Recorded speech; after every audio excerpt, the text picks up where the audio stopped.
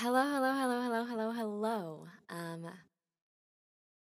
Okay, so what had happened was I recorded an episode yesterday, and it was very emotional and vulnerable, and I had messed up some of the recording settings. So I came back today to re-record, and lo and behold, she's feeling very different. Oh, oh my God. I literally just got walked into my worst fear. Oh my God. Wow, I hate that. Okay, I need to move my microphone. Okay, wow, what a whirlwind of emotions in both such a short day span and a time span. But we live and we learn, So she's locked the door. She's sealed in now. But anyway, yesterday was a very different day than today, and what was once going to be a vulnerable, emotional, um, you know, heart to heart talk is now a rant. So, yeah, buckle in, get ready to rumble, and let's get started. Where the hell have you been? Waiting For what? for this.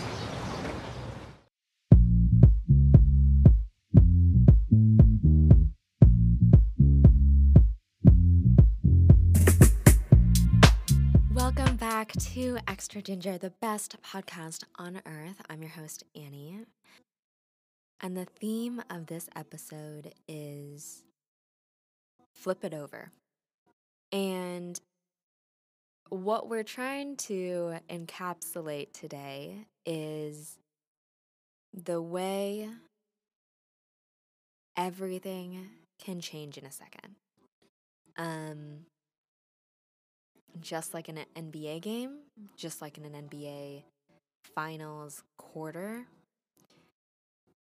just like in the course of a day or the course of a year or the course of, however many seconds there are in between liking and loving someone. Have you ever thought about that? Probably doesn't take very long. And truly, everything can be different the next moment. You never know. Okay, so side A of this concept is the episode that we all missed out on about tenderness. And tenderness is very important to me. And, oh, here they come. Here the emotions come. Tenderness is the highest form of love to me. And I am willing to debate that it is universally the highest form of love. But I also am willing to concede and acknowledge that, not everyone values the same things. I don't know. I feel really lame because I feel like I've been talking about getting older a lot on this podcast, but I mean, I am feeling it, And so I think as we get older, it's harder to come by tenderness, just as hard as it is to come by joy. I think even more so than joy, because tenderness is a very concise, specific, like immediate connotation situation, right? Like you can't just give out tenderness to some bruv at the grocery store, like it's not gonna be that necessary. And I also think on the flip side, keeping along with the theme, when you are given tenderness, when you least expect it, is probably those are the moments that I remember the most. Because imagine going through anything. And someone gives you, as an umbrella term, grace. Imagine receiving grace in your worst moments. Because you probably have, and if you haven't, I'm sorry, but like, yeah, give yourself grace, I suppose, is the best solution to that. But I think receiving tenderness is so, I think it just means a lot. And I think for people that have to be strong a lot, like older siblings or parents or, the capable sibling. I don't know how siblings work. But, I think that people that are used to or have to be strong a lot receive less tenderness because people don't think that they need it. And that's a borrowed idea. I was listening to the Feeling Asian podcast with a guest. It was one of the guest episodes. I don't listen.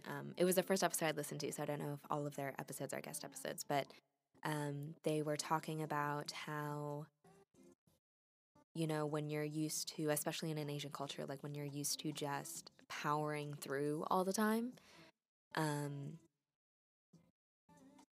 people don't think that you need anything or anyone, right? But like everyone needs tenderness.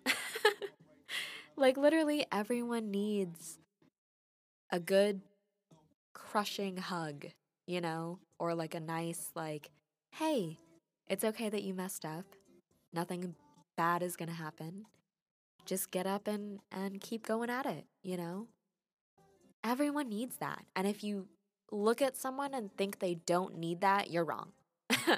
I am not taking any further questions. End of story, case closed. You're wrong. Everyone needs tenderness. And the thing that makes it so special to me is that it is really hard, I feel like, to discern when someone needs tenderness versus when they need tough love, right? And those are completely opposite things. You could say they're flip sides of the same coin, keeping along with our theme. I just find it really special when people who don't seem like they need tenderness receive it and also think about it. Madeline Miller, or Madeline Miller, I don't know, wrote one of my favorite books, The Song of Achilles. And there's a line in the book where one of the characters says, "I think if I gave you my heart, you would treat it tenderly." Oh, I got chills. And I think it's just beautiful, I think it's a really special thing to default to being naively understanding and kind and gracious with benefit of the doubt. I think that's a really, really brave and just difficult thing to do, because it requires you risking the fact that you could be wrong, right? Like, yeah, you could treat someone with tenderness, but what if they throw it back at you, or they don't know how to receive it, or they don't want to admit that they want it, or there's so many ways it could go, So I think to give out tenderness is really, really, it's a Kodak moment, you know? And I think on the flip side is that, I don't know, I just think that the coexistence of loving someone and not loving them correctly is really, really interesting to me, right? Because, like, someone could do everything they think that you want them to do. And really, you want only half of it, right? The other half really doesn't matter and you don't notice, and it could not make a smaller difference whether or not they did the thing. But to them, it's a huge sacrifice.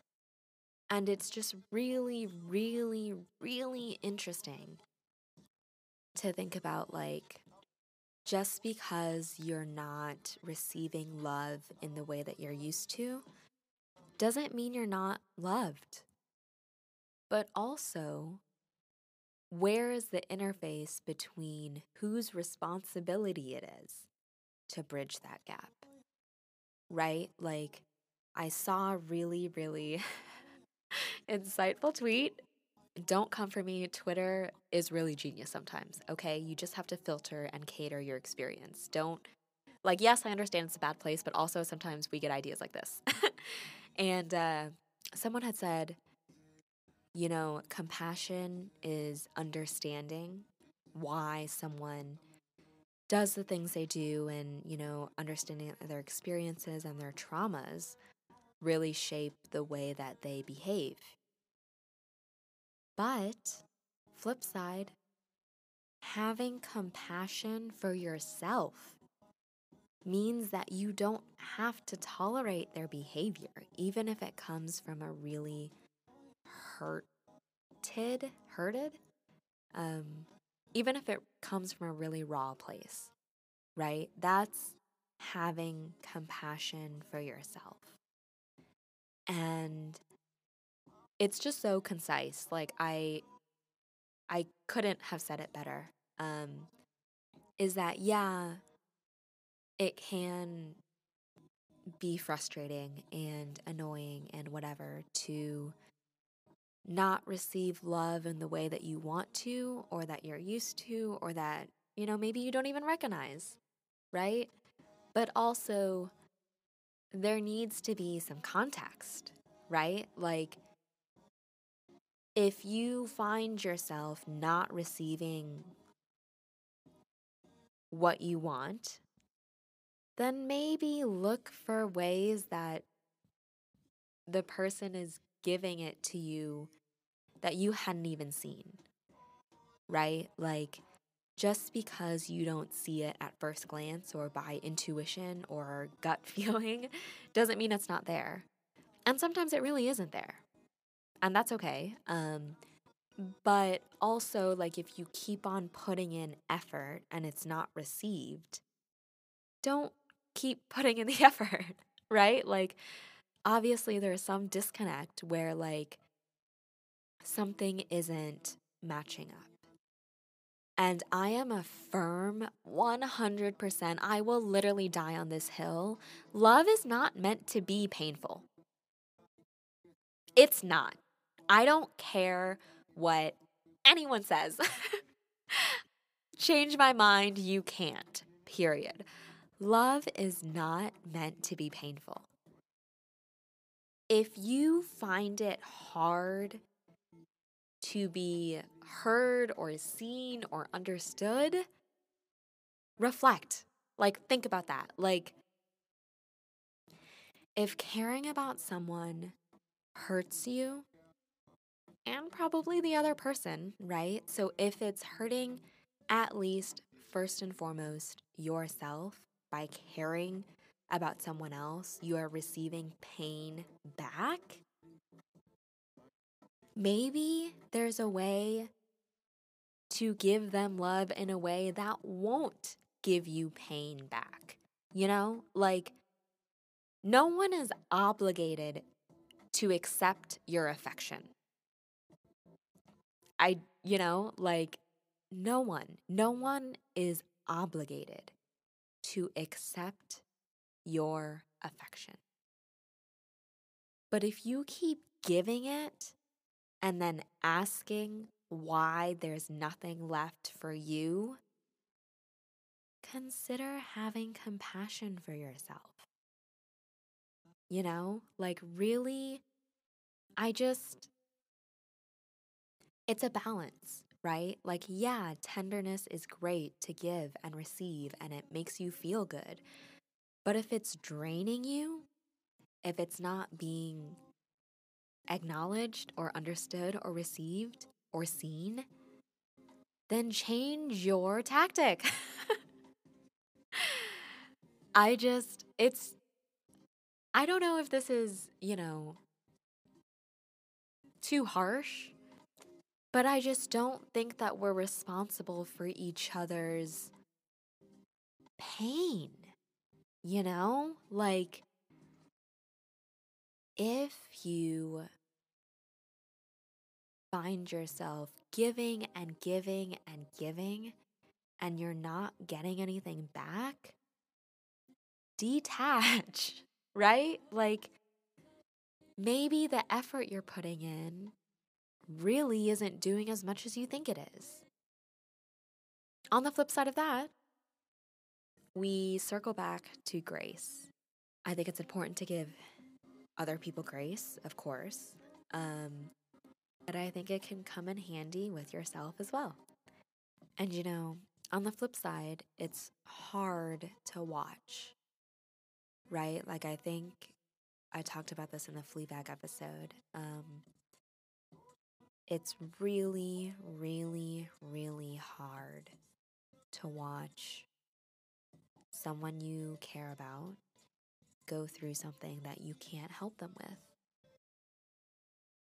But that's how it is all the time, right? Like, you can't always help, period. Like, no matter what it is, you can't always help. And like, the idea that doing things for other people in secret means more than doing the things that they actually would appreciate and want is such a horrid, odd, very strange idea to me.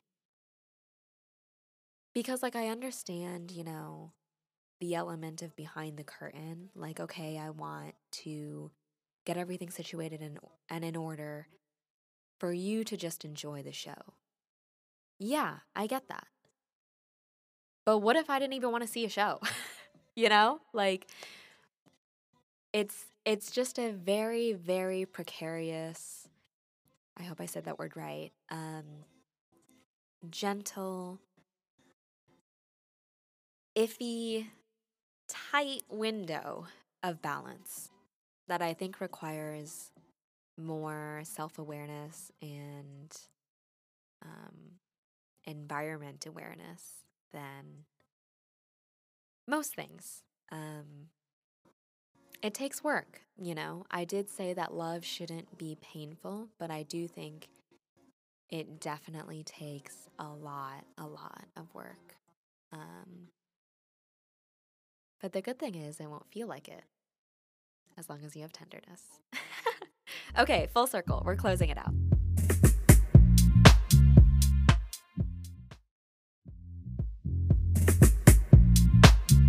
Welcome back to Extra Ginger Closing Ceremonies, which is done in 2 phases. Phase 1 is wrap it up, where we deliver the takeaways from each episode in clean one-liners. For this one, tenderness is it. Tenderness is it, bruv. Say it louder for the people in the back. Okay, tenderness is it. If you can give it, do it, but don't give too much. Have compassion for yourself. Give yourself, leeway and grace and just patience to be a human, basically. Last note is, if you are giving and feeling like you're not receiving enough back, or feeling like you're receiving, negative return, then change your tactic. Try that, because we can't control how other people receive our behavior, right? So maybe they don't even want to see the show. You should ask. Okay, moving into phase two of closing ceremonies, which is our palate cleanser. In line with tenderness, I want to be the bearer, I guess. Bearer, I think it is. Bearer of good news. Rihanna and ASAP Rocky are more and more of a situation now. And her being the baddest, most glorious, godly woman there is, he is giving her forehead kisses. And that's tenderness. And that is a great example of how the coolest, best, brightest, you know, most idolized person still deserves and receives and wants tenderness. Period. So, yeah. Um Whirlwind of an episode, I know, but it's okay. We're here. It happened. So, as always, thank you for listening.